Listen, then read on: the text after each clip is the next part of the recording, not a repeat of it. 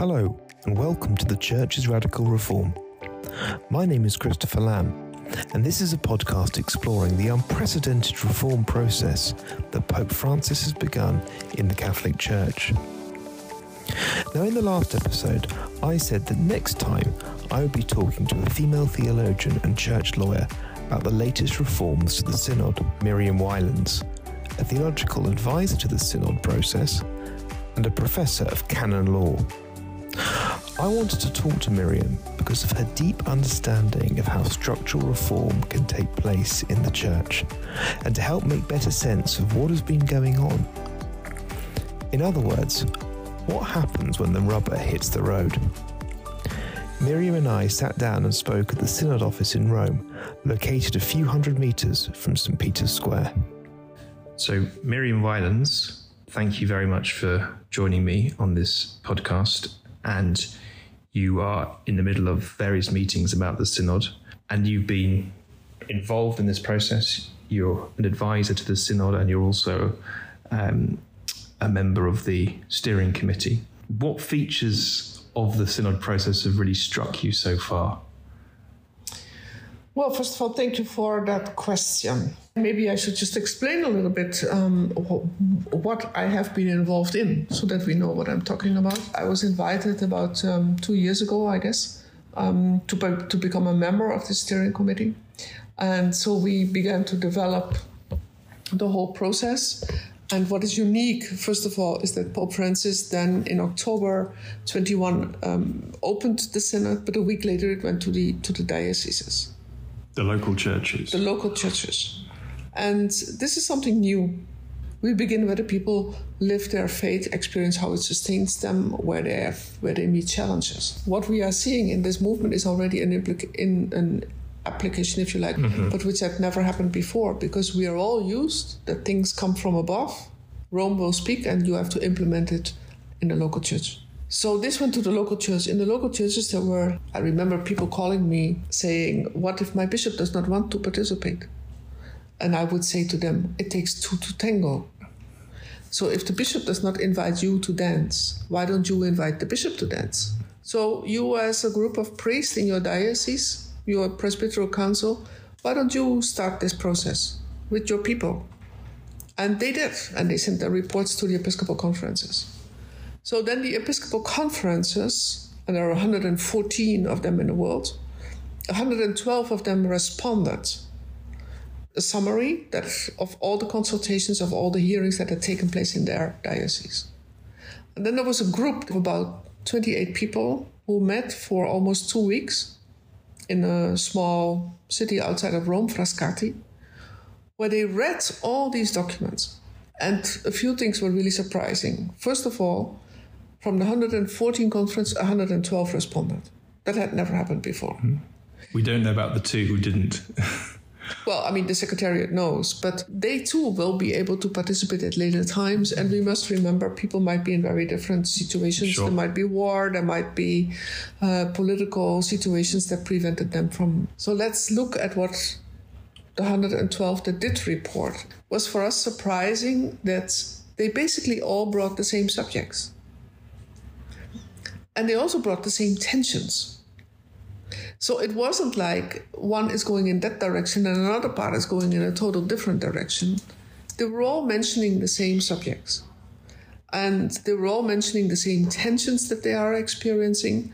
So we felt that this was really a sign of the working of the Holy Spirit.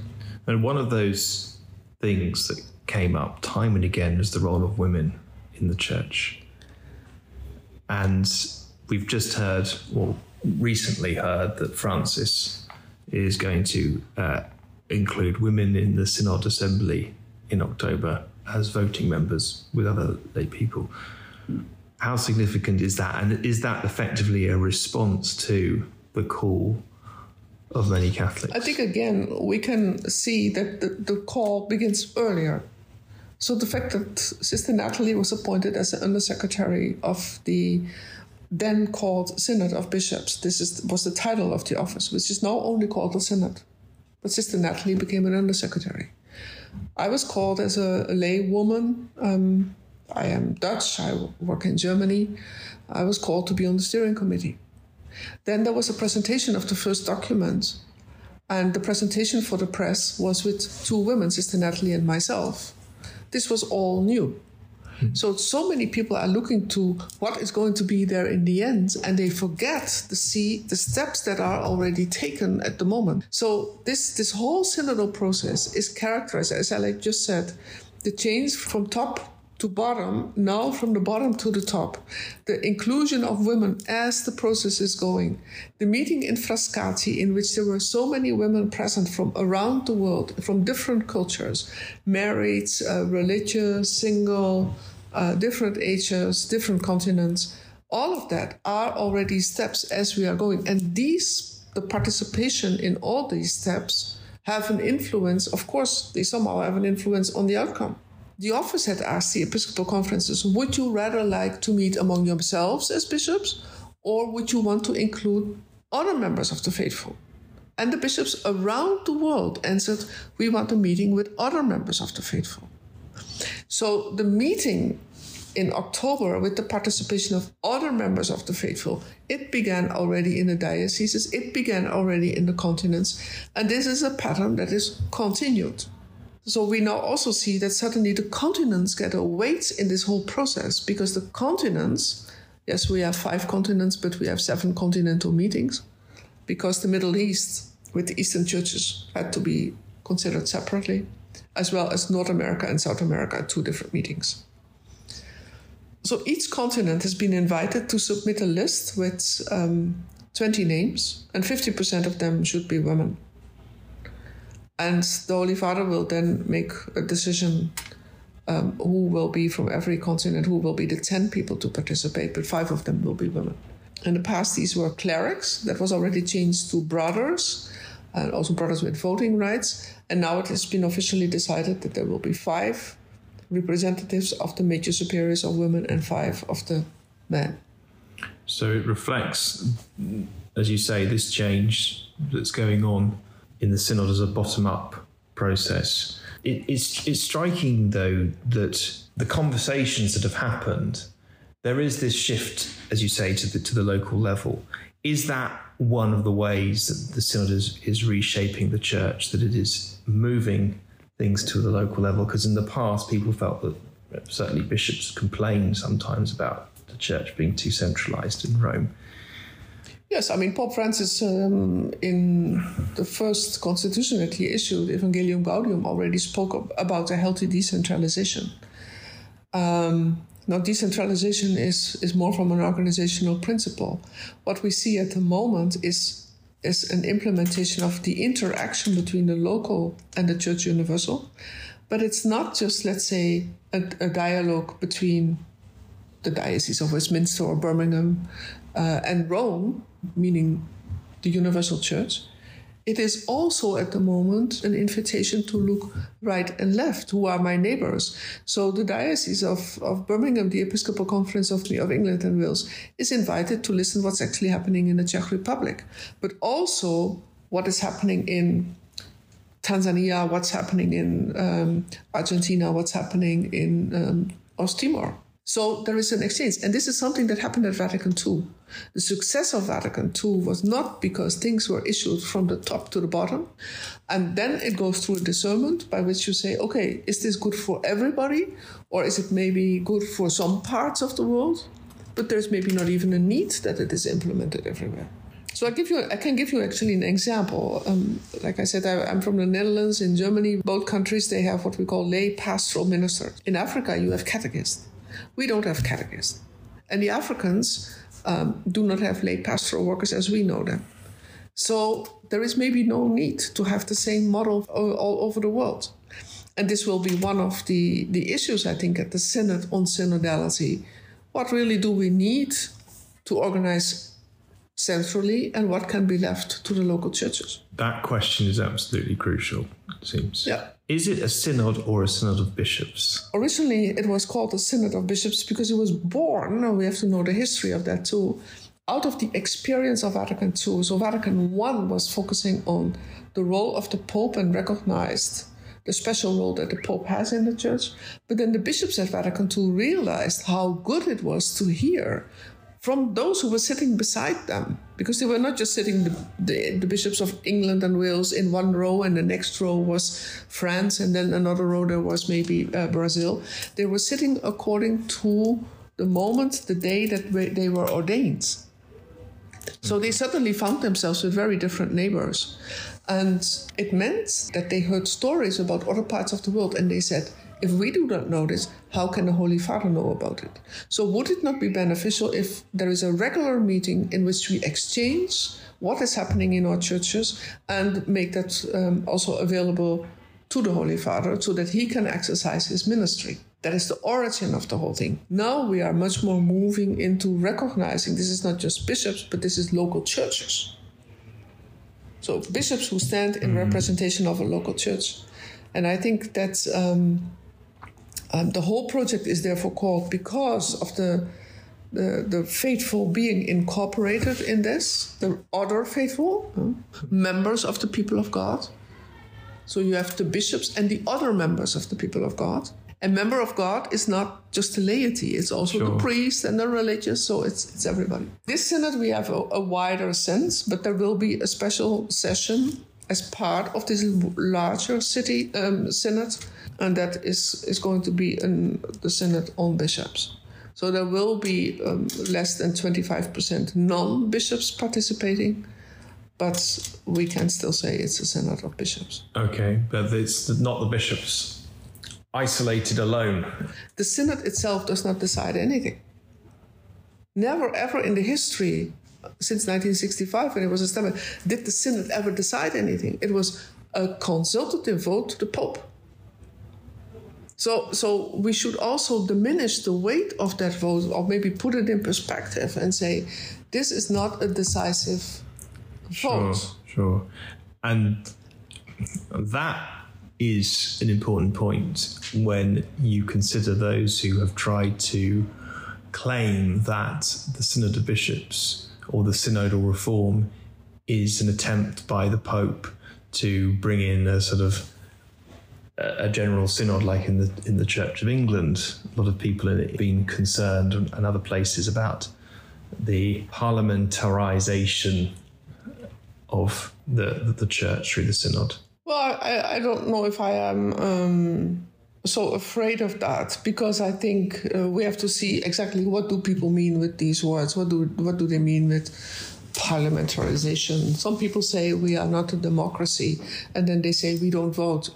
So voting in itself is not the issue. Episcopal conferences vote. They need a 2/3 majority for the decisions they make on several issues. The difference between democracies, between parliaments, let's put it that way, and the church is that we are not trying to get my point through or my point of view, but the question is a discernment process by which we place ourselves in the presence of the Holy Spirit and do not say what do we want, but what is God asking from us, how to be, how to live, and how to be a missionary church in our time. So it's a process, and I think this is also what I experienced so far. All the sessions in which I have participated have always been sessions beginning, ending with prayer, silence in the meantime, reflecting on it, the Word of God. What does that really mean for our session today? But it is an important point you make about voting and democracy. Somehow that the church stands above this kind of thing, when actually voting is how some decisions have to be made, or it's part of the... Actually, it's interesting. The World Council of Churches does not vote. The Catholic Church votes.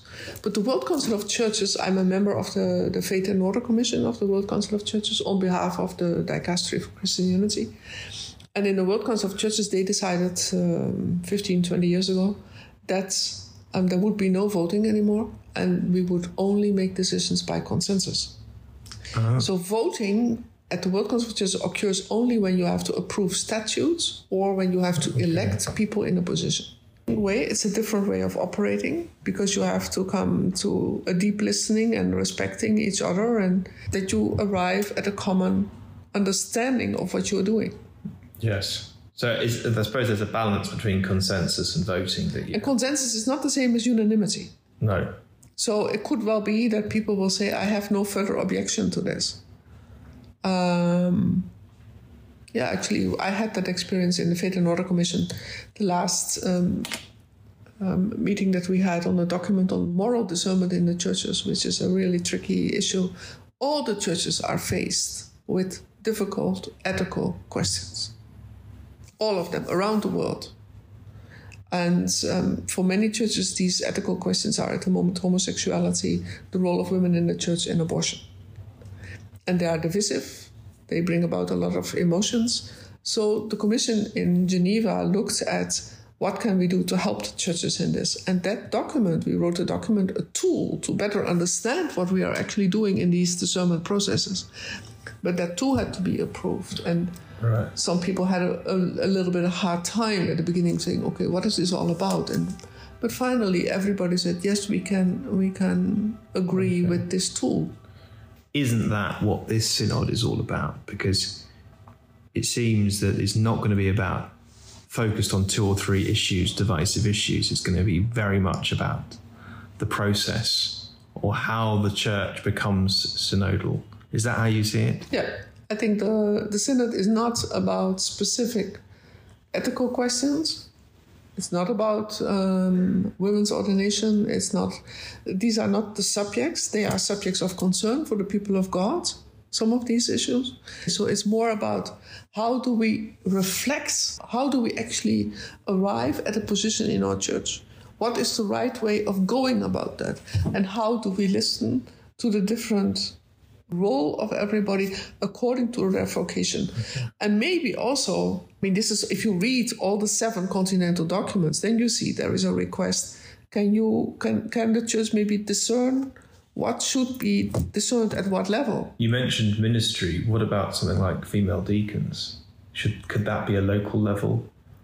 Well, I think I think that would be a bit more difficult because it's a very fundamental question in our church doctrine. Married deacon is something that came with Vatican II. Now, the married deacons have come about in the Western world. I was a little bit involved in the Amazon Synod. Apparently, they don't have married deacons. You have an institution that is there for the whole world, but it's not implemented everywhere. So it's left to everybody if they want to have it or not. So you could have a thing where this is the broad position. Yeah. It's up to you to implement it. Yeah. So a lector could be a leader of a community in the Amazon, for example. Yeah. So, and this was actually in the 1960s. Pope Paul VI suggested that the Episcopal conferences would develop different ministries for different parts of the world, and that the bishops never did that. So the opening was already there. Yeah, but so that brings us on to some of the opposition. How concerned are you about opposition and the sort of passive resistance that we seem to be seeing? Well, I do not like to think in opposition. I would rather think about people who might be skeptical, those who have reservations maybe. I like an image that I use quite a bit, actually, in the late 1980s. And when I arrived in Canada, they already had smoking and non-smoking restaurants or sections in restaurants and in the university. And we didn't have that in continental Europe. And the tobacco industry was saying, no, you can never change that. And the hotel industry was telling us, you couldn't change it because the restaurants, they would never have customers anymore. And the airlines were telling us that people couldn't fly from New York to London if they couldn't smoke. And they would open doors of airplanes halfway over the ocean because they wouldn't be able to control their desire to smoke. And here we are, less than 30 years later, and we are a non-smoking world. Despite the strong opposition of a small group, but a very strong group and a very focal group. So the question is, and the same you can see with being, how do we go about the environment? We increasingly find it difficult to have plastic bottles and plastic cups, and we say maybe we should have glasses. So So a change is coming about, and it's a change of mentality. And it's a good thing that with all these changes, it's a gradual process, and it's not from today to tomorrow. And you give people, so first you try to say to people, this is a good thing to do. So you can try to convince people. And at some point, people will say, okay, this is indeed, I begin to appreciate this now. So the change can happen gradually, but in some ways, when you look back, it's quite quick. Yeah. I would like to see, maybe we should go back to some of the writings. Did anybody expect in October 2021 that, 18 months later, the Pope would say that women could vote in the next synod? Quite something. It's quite something. And the speed is so high. And I think if we look to the synod process over the past 2 years, it's amazing. But it's not because the Pope decided this. It comes from the bottom up. And that's how renewal happens. Discernment has to eventually lead to decisions. And there are some people worried that nothing will happen in terms of reform. But the decisions are already made by now inviting these women to come, by inviting 70 non-episcopal members. And that is something that you cannot reverse anymore. Yeah. So if this is happening in Rome, maybe some people will say, maybe we can have that in our local churches. So we will have to see. And I think the fact that we are also here, we are sitting now here in Rome in an office of the Synod, here too the dynamics are different. We were with a group of 28 people discerning what was the outcome of the consultation, so to speak, in all the continents. We were with a group of 20 people again 2 weeks ago discerning what was the outcome of all the continental meetings. In the past, first, we did not have these consultations. Secondly, the documents were written by 1 or 2 people. So the changes are already happening. Mm-hmm. So we should not just look at what is going to be the outcome, but can we look and see what is already happening?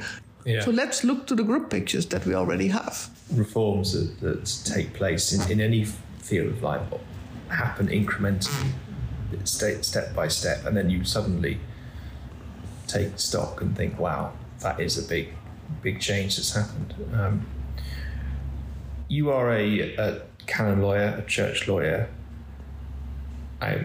How important is it that the synod leads to some changes in canon law?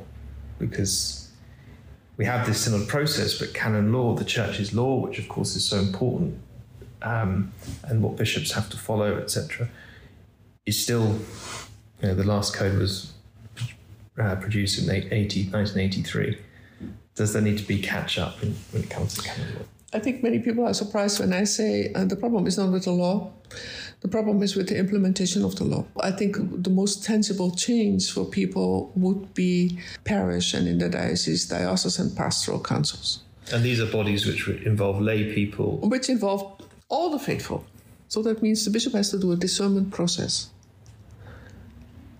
It's not just, do I feel like it or not having it? It's a discernment process. If he believes in that sacrament himself, then he will ask himself, how can I know how the Holy Spirit is working in my community? So that would be one way, the diocesan pastoral council. If the bishops understand his own office as in the service of the people of God, he will do all of that. If, however, we would have a change of the law in which it says it is obligatory to have these meetings, there could be bishops who will say, I don't really care, and I will have it pro forma once a year, and I will inform the people what I have decided. So, and we have this with presbyteral councils. That's a good example because the presbyteral council for the priest in every diocese is obligatory. But we can ask the priest how they experience the consultation by the bishop. And there will be priests who will be able to tell us. Usually the bishop comes in, he gives a long lecture on all the things he did, and he might inform us what he has already decided. So it's not really a consultative body. So what is needed is a change of attitude. It's a change of mentality and of appreciation. And that is something that a lawyer and that law itself cannot produce. So it has to be the process of changing. And the bishops who have stepped into the process and walked with the people now feel that this has been an enrichment for the way they exercise their episcopal ministry. It doesn't take anything away from them. And the same would be for the priests in the parishes. There's an absolute need for formation, from bishops to faithful, including priests. Would you say that also about, and I have to ask you because you work in Germany, about the German synodal way, that there was a need for formation.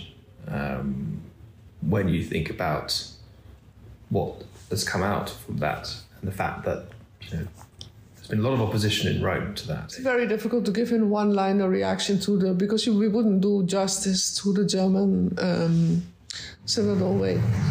Germany and Australia both have responded to a very serious crisis arising from sex abuse cases. And it wasn't just abuse, it was the handling of the abuse.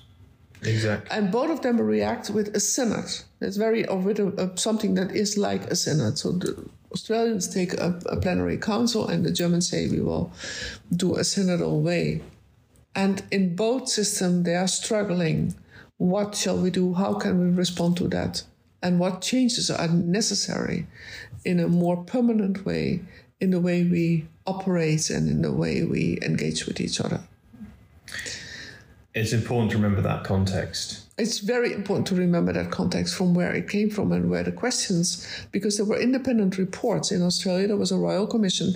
In Germany, the government so far has not been willing to do an independent investigation. So the church had to ask for that investigation itself. And that's what came out of it has been just horrendous. Yes. And people are saying, can we trust? And even at the moment, in Germany, the former president of the Episcopal Conference, who was a president after 2010, did apparently, according to the now new released reports, not report those cases to the state authorities nor to the church authorities. So then you say something has to change. If it is possible that a bishop can decide not to stay to his own legal system. Yes, and that's a credibility both within the community, because the people are saying we cannot trust our bishops because they're making decisions, and we have to see if they still respect their own legal systems. But it's also a credibility problem to the outside world. So you cannot be a credible witness to Christ and proclaim to the rest of the world how to be a good person if you don't do that yourself. So it's a double task. Okay. But we've covered a lot of ground, and I'm really grateful for your time and sharing your insights. It's been fascinating. But just as we finish off, how do you see things developing? What's your hope for this process? One of the things that I really find fascinating is how what we call the Global South is coming is on the rise, and also that, for example, the Pope has decided that there will be 70 people from every continent and not just the Western world. It's a global synod. It's a global synod by which we have the privilege, we as Europeans will have the privilege of listening to how the Holy Spirit is working in other continents. And so I think we have some homework still to do on that, but I think that's a great thing. Yeah. Certainly fascinating and quite exciting times. Thank you. The Church's Radical Reform podcast is sponsored by the Centre for Catholic Studies at the University of Durham in partnership with The Tablet. Thank you for listening.